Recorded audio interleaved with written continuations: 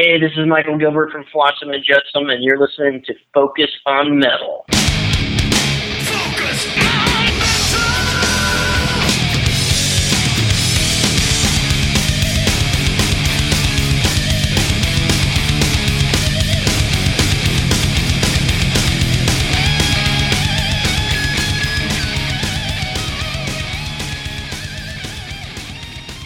Hey, Metalheads, Scott Thompson here, welcoming you to yet another week of that which we like to call Focus on Metal. And we got another Reach Back episode this week as we reach back to, actually we'll call it reaching back to 1989, and that is the year that Flotsam and Jetsam switched labels, signed on to MCA Records, and began work on their third album called When the Storm Comes Down. And in May of 1990, they rolled that out onto the unsuspecting metal public.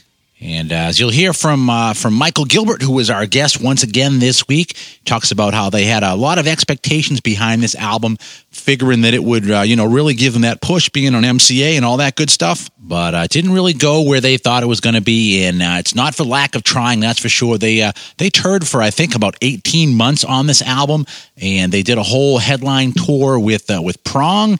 And then after that, they did stuff with Savatage and Exodus and Sacred Right, and even Pantera did some touring with them as well. But like I said, it didn't really push them like they thought it was going to be.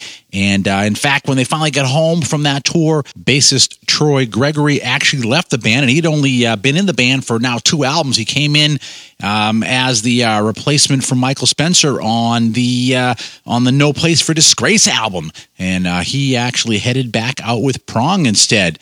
And they actually filled in their thing once again. But anyways, like I said, they had a lot of high hopes for this one. It just really didn't materialize for Flotsam, and there's good tunes on here. That is for sure. So this week, Richie is talking with Michael Gilbert all about the whole history behind this album, and we'll find out everything you ever wanted to know about the Flotsam and Jetsam release, When the Storm Comes Down. Hello. Is that Michael? Hey, what's going on? Hey, Michael, it's Richie. How you doing? Good. How are you doing today? I'm okay. I take it you were supposed to be on the road now. Yeah, we were supposed to have left about a week and a half ago. Okay. And we ended up before we knew the tour was going to get postponed, but before we announced the postponement of it, we got new dates for next year, and it's almost the same dates as what we would be doing. So okay. Next April of next year, we're going to be, that's what I got rescheduled to. I hope that doesn't cause a headache for any of you guys work-wise. I'm not sure if you do this for your full-time job, because sometimes when you reschedule stuff, it can cause a bit of a headache. Yeah, fortunately, we're all able to get out and do, whatever needs to get done with the band. And it's more than just a hobby. It's a love affair that we've had for 30 years, over 30 years. So when you have it, it's kind of like a disease, I guess you could say. So you do whatever you can, but, to fight and claw to make sure tours and albums happen. The last album you brought out, I interviewed you for it. It's a great record. It really did get reviewed well.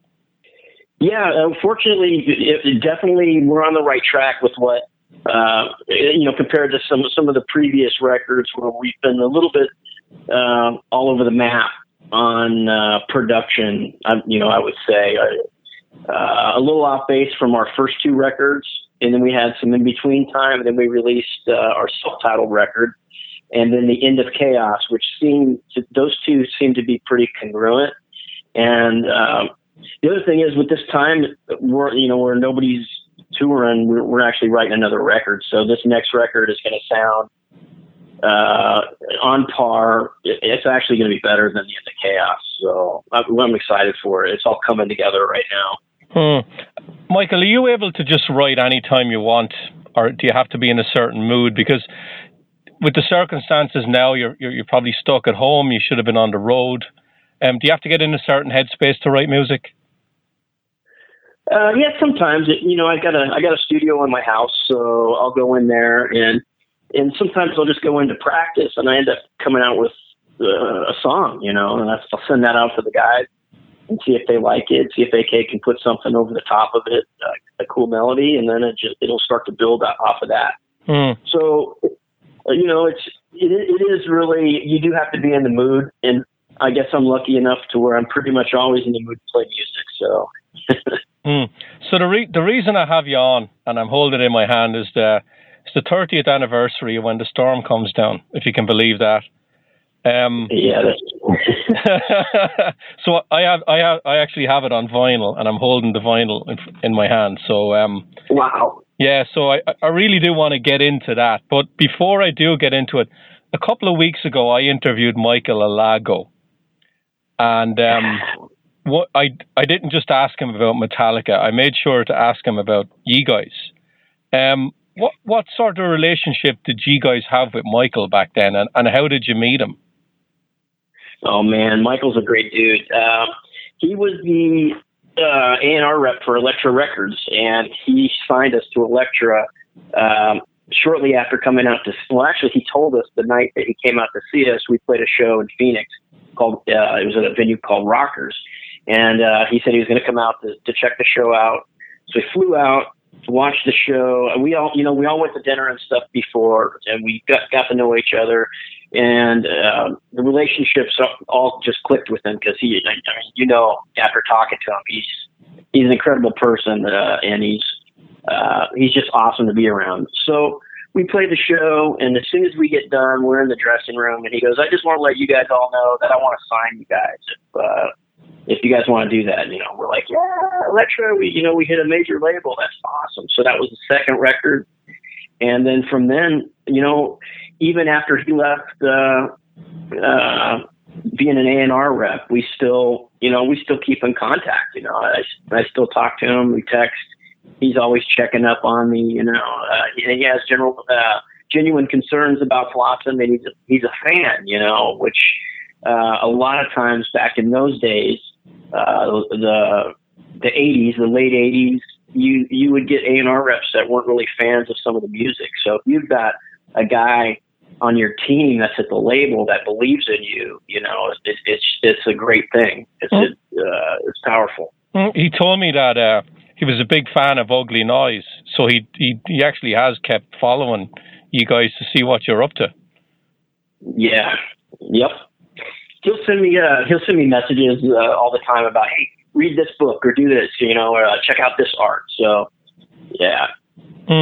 Now, the second record, No Place for Disgrace, I'm from Ireland, so that wasn't on Elektra when I bought it. It was on Roadrunner Records. So when you did When the Storm Comes Down, were you still on Elektra then in the US? We actually, when the Storm Comes Down, we actually migrated over to MCA. Okay. We went with Michael. He took us with him. So, and that's what I'm saying. Like when you have an A&R rep that believes in you, he's going to take care of you. And he's going to take you with him, wherever he's going. We had issues with Elektra because, they thought it was going to be, this is what I think happened. They thought it was going to be just like a Metallica thing. We're like, Metallica was already rolling, it was snowballing, and successfully in a good way. And I think they thought the same thing with us. And being back in the 80s when metal was when it first started and it was emerging, it was all word of mouth. There was no radio, and then there was fanzines that were doing interviews, and it was very underground, So for Metallica to take off like that, I think they expected us to do the same thing, but it was Metallica. We all know what that story is. That's just a one-time thing, That's yeah. Now, Metallica were on Elektra as well. Why didn't the label put you guys out with Metallica to try and break you? That's a great question, and we don't understand that. I think the management in Metallica had some issues with Jason being around us because Jason was so attached to the band. It was Flotsam and Jetsam was Jason's baby at the time. And then, I guess it's almost a conflict of interest, but maybe not. I'm totally speculating. I don't know, but that would be my guess. When Jason left to join Metallica, did you guys all keep in touch? Oh yeah, I still talk to him at least once a month because man, that guy, he's got a larger than life personality, and he's just a great human being. Have you ever done an interview with him? Or not Jason? No. I'd love to. He's killer. He's a really good dude.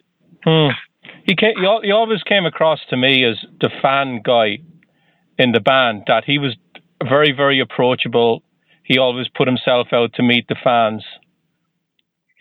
Oh yeah, he's definitely like that. And one of those people he remembers your name too, like he's just one of those people. He's got it down to where he remembers people, he remembers what happens, he remembers dates. He's kind of like a Rain Man type of dude. Michael, one of the things I asked Michael Alago was he the guy to tell the bands that the label was letting them go? Do you remember Michael saying to you guys that Elektra was going to drop you? And how did you all feel about it? Well, I heard about it through our management. So at some point, Michael Alago must have talked to our Keith Rawls management at the time. And then I got the call from Keith, and I was just like, well, we kind of expected it because they weren't really on board with, I know Michael was on board with the music that we were making, but it didn't seem like the executives were on board with it. They wanted something a little more mainstream. So we kind of expected it, and then we actually used our own money to fund the recording since we got dropped on Elektra. So wow. But yeah. So they ended up having to still pay us for it, but the legal part of it. So it was basically we loaned ourselves the money, and then we were paid back when we finished the record. Did you find, Michael, that the 5E bonded closer together because of that adversity at the time? Yeah, really. We did. We had to come together. We had one of our main songwriters leave the band, so we had to figure out, who was going to fill those shoes, and that space. It's a pretty big space, big shoes to fill. So where did the label send you on No Place for Disgrace in Europe? Or did they send you for many shows over there?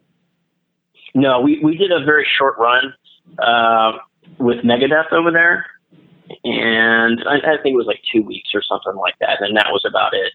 We came back, and then we toured the States, and then that was it. We were back on to making another record. Did you not play the Aardschok Festival with Queensryche? We did, yes. I have a poster of that in my studio. Wow.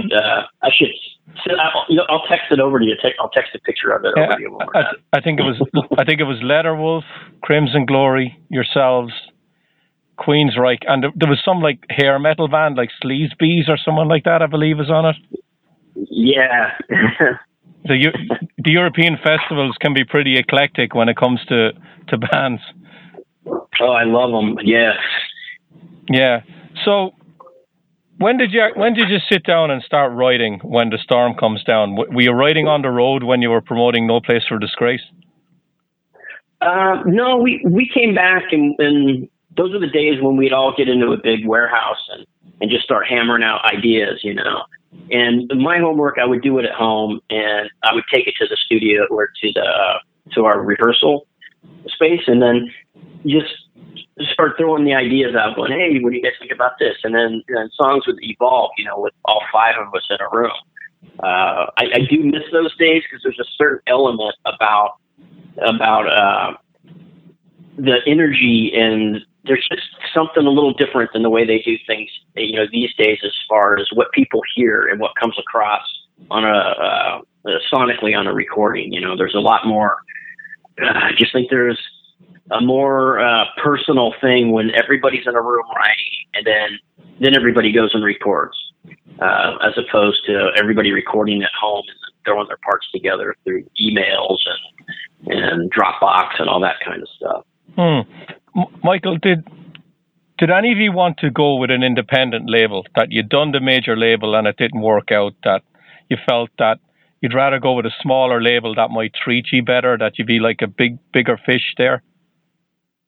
Well, you know what? That didn't even really, after we were on a major label, that didn't really come into mind, because the whole mindset was like, if you were played in a band and you ended up getting on a major label, you were going to experience some sort of success. You know, you're doing something right. So to us, it almost seemed like going back or finding an independent label, a smaller label would have been not such a good choice. But actually, hindsight's 2020. It probably would have been a better choice to go back to Metal Blade and, you know, continue making records on Metal Blade. Now, you said Michael got you guys to MCA. Was there any other labels that were looking for you guys at the time, either majors or independent? Well, it was MCA, and then they had all these different divisions of MCA. So we were actually attached to one that was called Uni, and that was where we ended up settling in, and kind of, you know, a little bit like kind of lost and forgotten, I think, maybe at the time. And, you know, the pointy guitars and metal music was kind of on its way out. You know, everybody was starting to talk about, and this is like, I'm talking about the Drift era, you know. I'm kind of jumping ahead. And it, you know, people just kind of, metal got phased out, you know, they want to say grunge. I don't really know if I believe that. I think music goes in cycles, and, you know, even grunge, you know, will come back in a different form eventually, you know, and metal will fade out again and it'll come back. It's just cycles. Everything's going to cycle with it. Did it bother any of you guys at the time that a lot of people, the minute you mentioned the name Flotsam and Jetsam, they'd say, that's the band Jason Newsted left to join Metallica?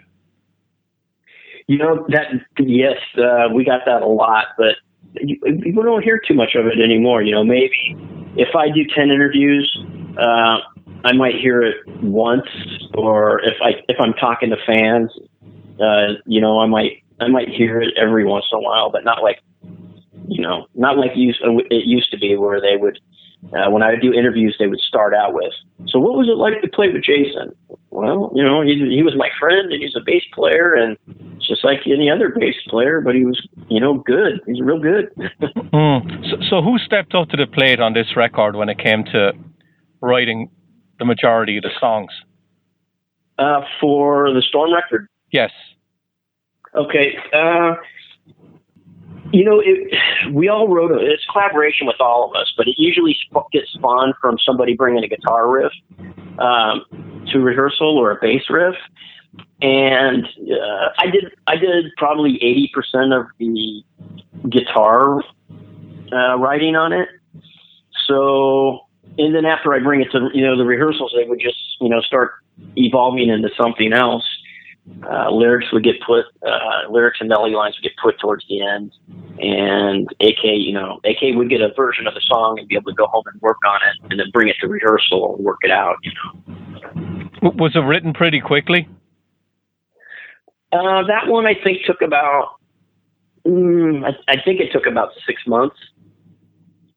And then we headed up to upstate New York, Ithaca, to do the recording. What time of the year did you go up there? Can you remember? Yes, because we talk about getting our priorities straight.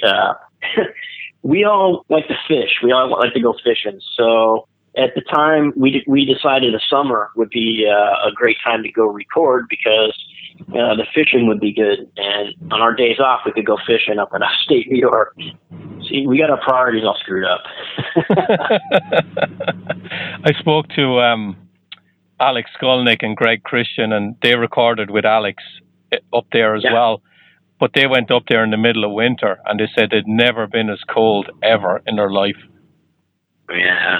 I don't like the cold weather. That's why I'm here in Arizona. Yeah, that's why I wanted to ask you, when did you go?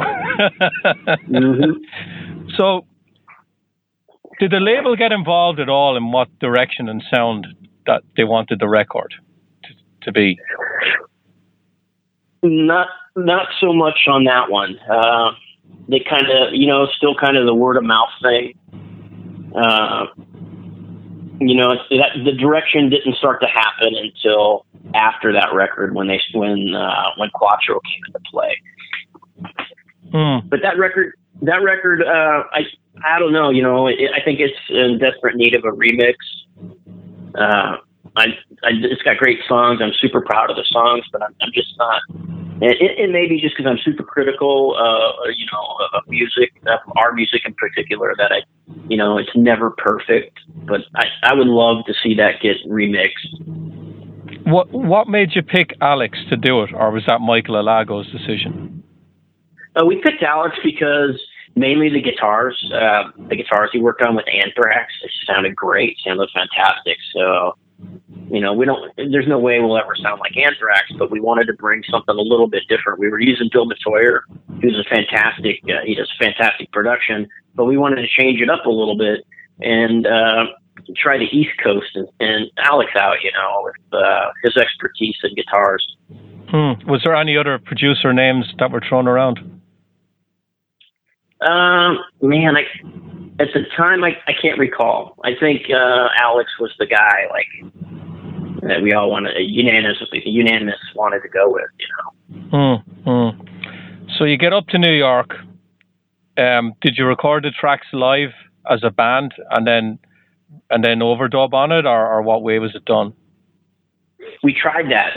We tried to do the live. I think that's funny you mentioned that, because we went in and it didn't work for us. We spent a couple of days trying to do that, and it sounds weird coming through your headphones, and you can't get a vibe with the songs. And after playing in a rehearsal studio for so many years, going to the headphone mix was just, where's the energy? It sounds weird. So we tried it, and then we ended up just tracking it traditionally. We did the drums, the guitars, the bass, and then the singing afterwards. Mike, did you do a lot of pre-production for that record with Alex? No, not really. We did a couple of demos, sent them back and forth via tape, just so he was queued up to what we were doing. Did you talk to him much about the direction the record was going to take? Did he get involved in that? Did he get involved in the structure of the songs at all, giving his 2 cents on the songs? Yeah, he would. When he would hear something that was kind of weird, and if he thought so, he would bring it up and say, "Yeah, hey, can we try this?" Or Alex is a good producer, and he's good at what he does. And I think there's some strength in that too when you have an outside source outside of the band that is listening, going, "Hey, I like what you're doing here, but to me, this sounds kind of weird." The transition for some of us when we're transitioning from parts, choruses, and verses, and areas of the song, we get caught up. We're in a bubble. We don't always hear it, objectively. So it's always nice to hear, what the producers are saying or what someone with a fresh ear is saying. And Alex was good at that. One of the things that a producer has to do is they have to be able to deal with people, and people are very different. You need to push them a certain way to get a performance out of them. I think some guys, they need to be, shouted at. Other guys might need to put their arm around their shoulder. What way did Alex work with you in the studio when you were tracking your guitars? I remember this too, because he you could just tell. He didn't have to say anything if he didn't like a take. I could read him, so I just knew to do it again. And he would get the best take for me by just, he would rarely have to say anything. It's when he would stop the take or how he would sit there. Yeah, that's a great question. Nobody's ever asked me that before. So yeah, I could read him really well, and I think everybody in the band could too. We became friends with him immediately after going up there. Do you remember any of the other guys in the band saying that they didn't really have a great time recording this album, that for whatever reason, maybe Alex said something to him and they took it the wrong way, or Because you seem to know that you knew what Alex wanted from you. You were tough on yourself, but there's 4 other guys in the band. No, I don't think so. I mean, there was never really any kind of drama or anything going on like that. It was a pretty smooth record to record. Because all of you guys were up in upstate New York, did you all hang around for the whole recording, or when you did your parts, did you go home? No, we hung around for the whole thing. Okay. Was there any particular reason why it was mixed in where was it mixed in California and it wasn't mixed in New York? That's a great question. I don't really remember why that happened. We did overdubs in California as well too. Just a couple of them, not very many, but the mix part of it, I don't know why we chose California. Maybe Alex had a preference to that studio for mixing. I don't know. Michael, can I go through the songs on the record and see if you have any memory of writing or recording them that might stand out? Yeah, sure. Yeah, so track 1 is The Master Sleeps. Okay. Yeah, this is one that Ed came up with. Ed Carlson was the originator of the guitar riff. And I had such a hard time playing the beginning of it because it's such a weird, the way it fits together, the guitar part goes from a B to a B flat, and the way the chunking part goes, I had a hell of a time with it. And next track is Burn Device. Kind of one of my favorites on that. It's probably going to be my second favorite track because it's the dissonant sound of it, and it's really, everything's caught on the upbeat. When I came up with that riff and brought it to rehearsals, I think they were kind of looking at me like, wow, man, it sounds like you're out of tune, or it sounds like, nobody was really doing the dissonant stuff like that. It's got that weird on the upbeat.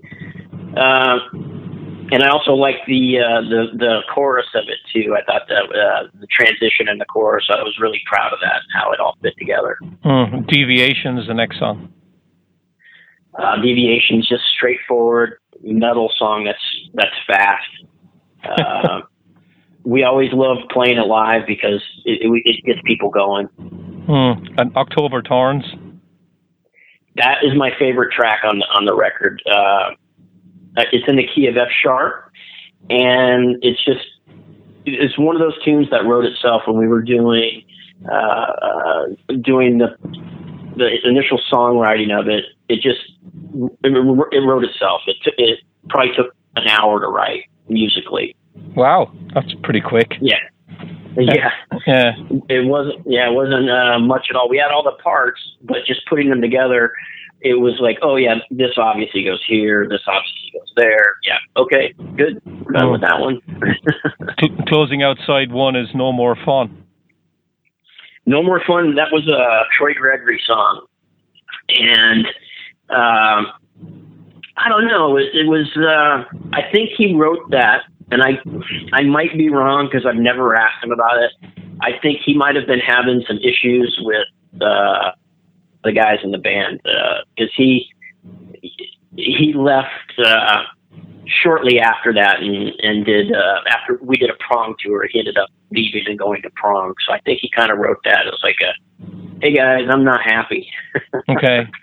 Opening up side 2 is my favorite track on the record, Suffer the Masses. Yeah, another one that wrote itself. I think that's a very powerful song. I don't even know what to say. I'm super proud of the double guitar solos and the melody and chorus.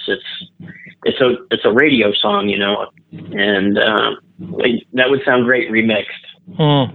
Next one is 666. Yeah. Okay. Here's a good story. We thought it was kind of funny because if you listen to the song, all the breaks in it have 6 breaks, and it happens 3 times. So it's 6 first breaks, 6 second breaks, and 6 third breaks. That'd be something the listener would never pick up on, like me. I'd never say, oh yeah, that's why it's called that. There's no way I'd get that.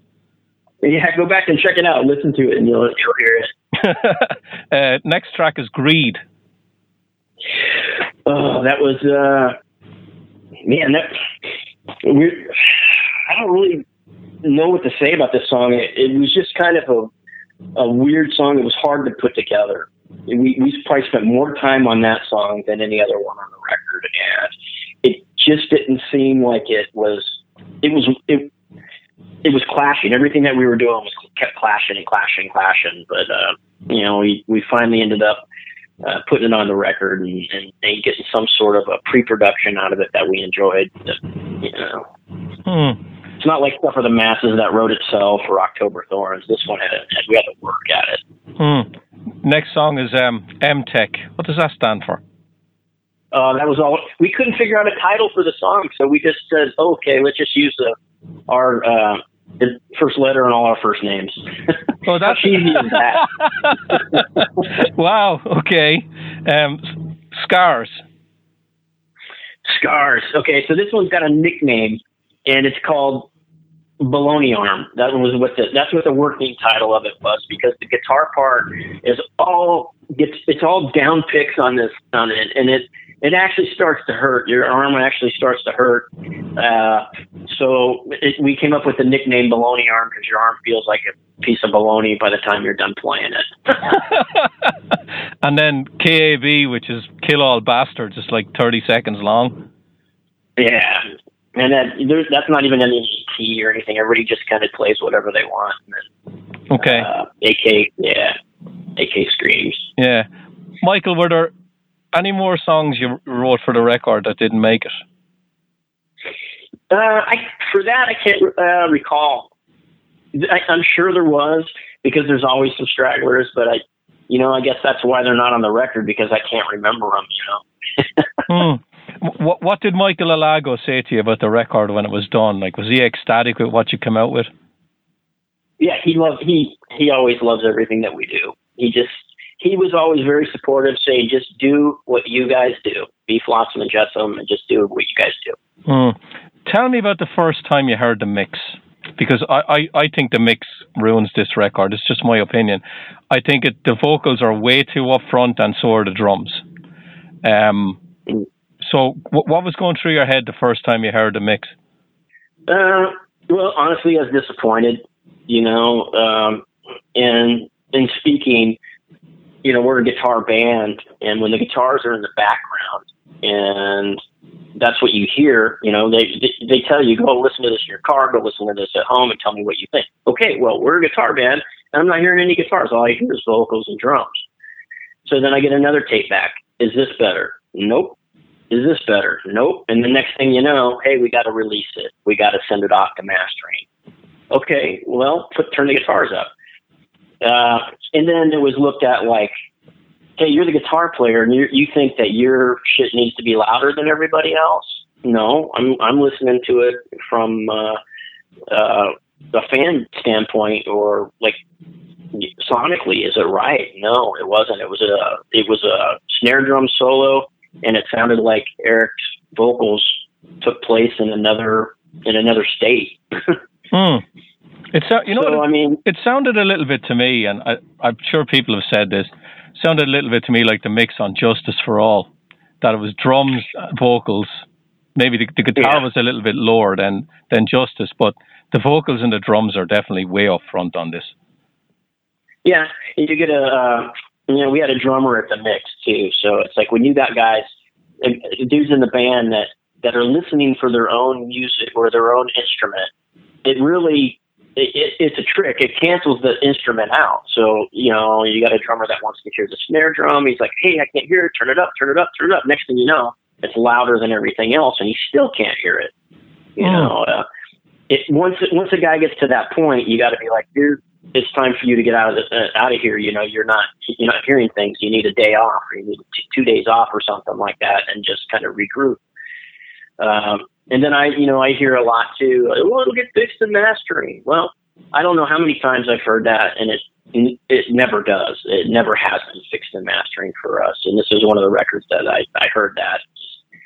Totally disappointing. And, I think there's some great songs, and we all did great work on it. It just needed a little more time for a different mix, Now, did you make an effort to get in there and listen to the mixes? Because sometimes the producer doesn't want any of the band members in there at all when they're mixing.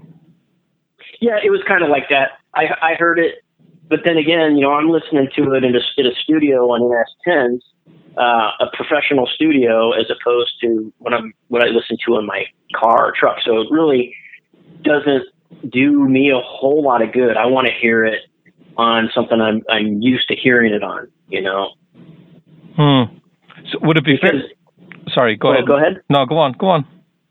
Oh, it's the NS10, those Yamaha NS10s. They're like every producer mixer says, and if you can get a song to sound good on these things, then you've got a good sounding song. You got a good mix. And I always thought it sounded like shit on NS10s, no matter what. So I had to kind of remove myself and put my trust in other people, which, I don't know if that was the right thing to do, but, Michael, I'm the guitar player. Would it be fair to say then that Eric and Kelly Smith thought that the mix was fantastic and the other 3V guys didn't? No, I know AK is not happy with the mix either. After listening to it, and I don't think Kelly is either. I think we're all we're looking at it like, fuck, we definitely want a new mix on this. Let's put it in somebody's hands and let's all stay away and see what he comes up with, Did Alex not talk to you at all throughout the record, saying he was going to make the record sound like maybe some other band's album, like Rain in Blood or something like that? I can't remember if we talked about that and had some sort of a guideline and a direction. I think we just plugged in, and if it sounded good, we went with it. That's drum sound. There was no samples or anything back then, so those are real drums, and the guitars. We were using Randalls. We were using solid state amplifiers, which we had a Randall endorsement at the time, and solid state didn't always translate well to analog. As opposed to tube amps. That might have been some of it. Who knows? I thought it sounded great in the studio. You're standing right in front of it. It's raging loud and chunky, and it's cutting. So if it sounds good, it sounds good. If it sounds bad, it sounds bad. I don't know.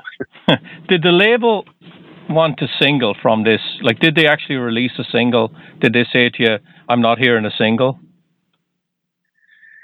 The single was "Suffer the Masses." If you can call it that, because it was that's the one we did a video for. It was on MTV, and it seemed to be the cut that was going to be popular and maybe appeal to a broader scope of people. Was that the song you would have chose as a single? Oh yeah, definitely. That or October Thorns. Those are the two. The mid-tempo ones. If you're gonna play something on the radio, mid-tempo tunes work really back then worked really well. Something like Burn Device would have never. That would have people would have just turned it off, going, "What the hell is this?" That's metal. It's about as metal as you can get. Did they edit the Suffer the Masses down because it's like over 6 minutes long? Yeah, they did. They cut the intro guitar riff, and I think there was a bridge part that they cut out too and brought it down to like 4:30 or 4:10. Yeah, I can't remember exactly, but that's probably something you've resisted because they're messing around with the full song that you recorded. Yeah, it's kind of a funny story now about that is we decided to put it in our set, and so we tell Ken Mary, he's our latest drummer. He's been in the band for 3 years now. I think, yeah, something like that. Hi, this is Ken Mary, and you're listening to Focus on Metal. So focus, people, focus. And he went and learned Suffer the Masses, but he ended up getting the radio edit version of it. And so we're playing the songs. We're doing them out on for sound check, just running through them, and we keep fucking it up every time. He's like, "Nope." He's like, "That's not where you guys played." And I'm like, "Yeah, it is." Nope. So we started like getting button heads about it, but it finally took, I think it was AK. He's like, is Ken listening to the radio version? And I'm like, oh, shit. Okay, yep. That's exactly what's going on. So we got a good laugh at it, you know. That's a funny story.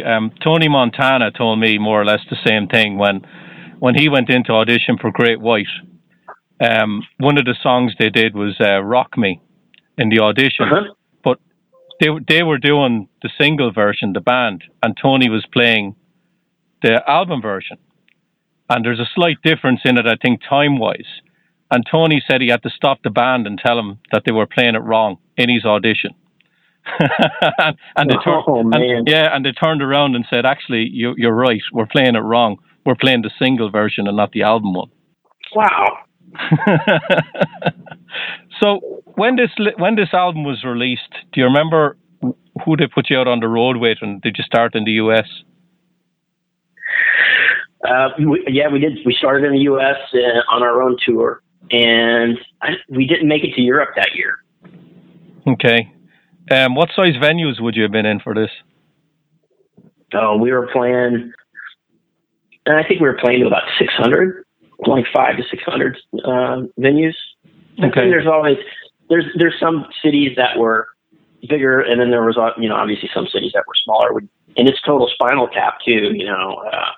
When you're playing clubs, because some of the clubs you get to, you're like, wow, there's a salad bar in this one, like right in front of the stage. Who did you bring out to support you? Who was? Man, I don't. Prong Prong was on the Quattro tour. I can't remember for Win the Storm. I can't remember who we brought out with us. Michael, why did the label not try and put you on a bigger tour and you guys would open or maybe be in the middle of a package? I don't know. That's a good question. I don't really know. I know our management was trying to put us on something, trying to get us on something. I wish that would be a golden answer for me. Yeah, it's just odd because you're still on a major label. You think with MCA, their first album that you did with them, they'd try and really push you to a bigger audience. That you're better playing 2 nights with much bigger audiences than playing a week with the same number of people. You're being exposed to more people in less number of nights, and it's just odd that you never went out with any bigger bands on this one. Yeah, that's a good question, and that probably would have been really good for us. We always got hooked up on the Megadeth tours, just because Dave Mustaine, we're friends with Dave, and he was always very, very cool to us. So he would take us, but times have changed now. Now bands have to buy on big tours, which I think it kind of sucks. But what are you going to do? Michael, who owns the masters for this, and do you know that they still even exist? Universal does, and I don't know where they're located. I would love to be able to get a hold of them, and maybe try a remix on it. Maybe something would come of that. Don't they revert to the band after so many years anyway? The masters. I don't know. Kelly's got a lot of them, but I know he doesn't have that one. Okay. So are you still in touch with, well, I know Eric's still in the band, but are you still in touch with Edward and Kelly and Troy? Not Troy and Ed. I talk to them maybe once a year, but Kelly I talk to almost weekly. So did you even toy around with maybe re-recording some of these? Because that seems to be the trend these days. To get the sound that they couldn't get the first time, the band will now try and re-record some of their older material. I would love to do that. I'd love the opportunity to, but it would be, I don't know if it would, do you think it would matter with different personnel, different members, as opposed to the original? I think as well as that, Mike, you hit the nail on the head there. But the other thing is that was recorded in a certain time and place. You're in a certain headspace. I think it's hard to recapture that as you get older. Yeah. It's very hard to go back in time when it comes to your songs. Yeah, that's kind of the point I was making with with how people record these days. Nobody really gets into a big hall anymore and record or write songs. Everybody writes songs at their house and then emails it to each other. But there was an element back in the day when everybody got in a warehouse and played together and wrote songs together. There was an energy about it, Mm-hmm. So, Michael, do you want to give out all the social media sites for the band where people can get in touch with the band or yourself? We just created a new website and launched it. It's called FlotsTillDeath.com, and that's FLOTSTILLDATH.com. And we have shirts and stuff available on that. Facebook, you can just look for Flotsam and Jetsam. You'll find us on Facebook, and all our personal stuff's attached to that too. And Instagram, Flotsam and Jetsam Official. Okay. Michael, I'll throw an idea at you here. This album is 30 years old. If you get out towards the end of the year and you do shows, do you think maybe you might play 5, 6, 7 songs off this to celebrate the anniversary of it? Well, that would be pretty cool to do.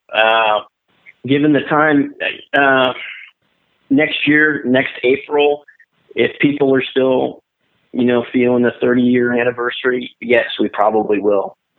Okay. Any songs on this that you never played live? Ooh. Or which ones do you still play live off this? Suffer the Masses, and that's the only one off that record that we play live. Okay. We used to do the Master Sleeps. I finally got that guitar part down. So Nice. Well, Michael, I'm gonna leave you go. Thanks so much for giving me so much of your time to talk about this album. Absolutely. I hope I give you some good information. 30 years is a long time ago. I can only remember 15 minutes ago. I've spoken to musicians about albums in the past, and when they start saying, was this song on it, and it's like 4 albums further on the line, I'm like, this interview is going to be tough. you should have thrown a sleeper title in there and see if I recognize. That's what you should do in the future. So a title from another record on there when you're asking about the older records, and see if they figure it out. Okay. And then you can. Okay. All right. I'm kind of the joker in the band. Well, Michael, been a pleasure. Hopefully, I'll see you out there at some stage. Absolutely. Keep in touch with me, okay? I will, Michael. I will. Okay. All right. Thank you. All right. Take care of yourself. Bye. You too. Bye-bye. All right, metalheads. There you go. There is our chat with Michael Gilbert of Flotsam and Jetsam. Always good stuff out of those guys. Seriously underrated band. And definitely, if you haven't done so, I would urge you to go and pick up their latest one, The End of Chaos. Although word is that there's another one that could potentially be on the way.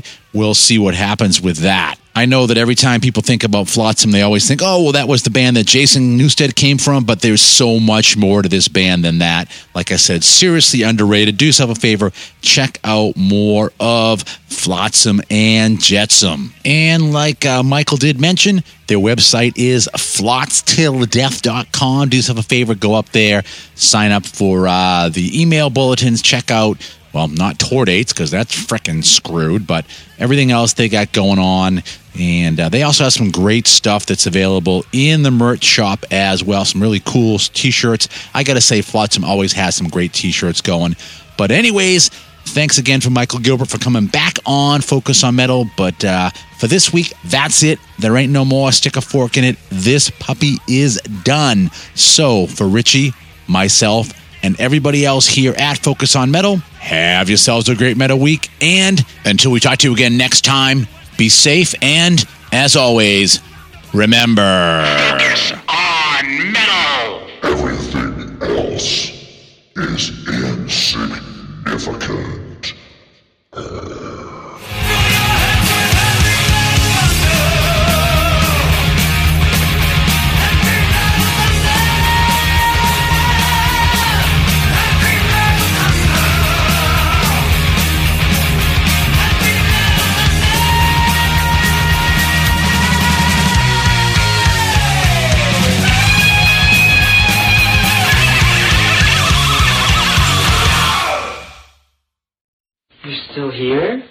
over. Go home.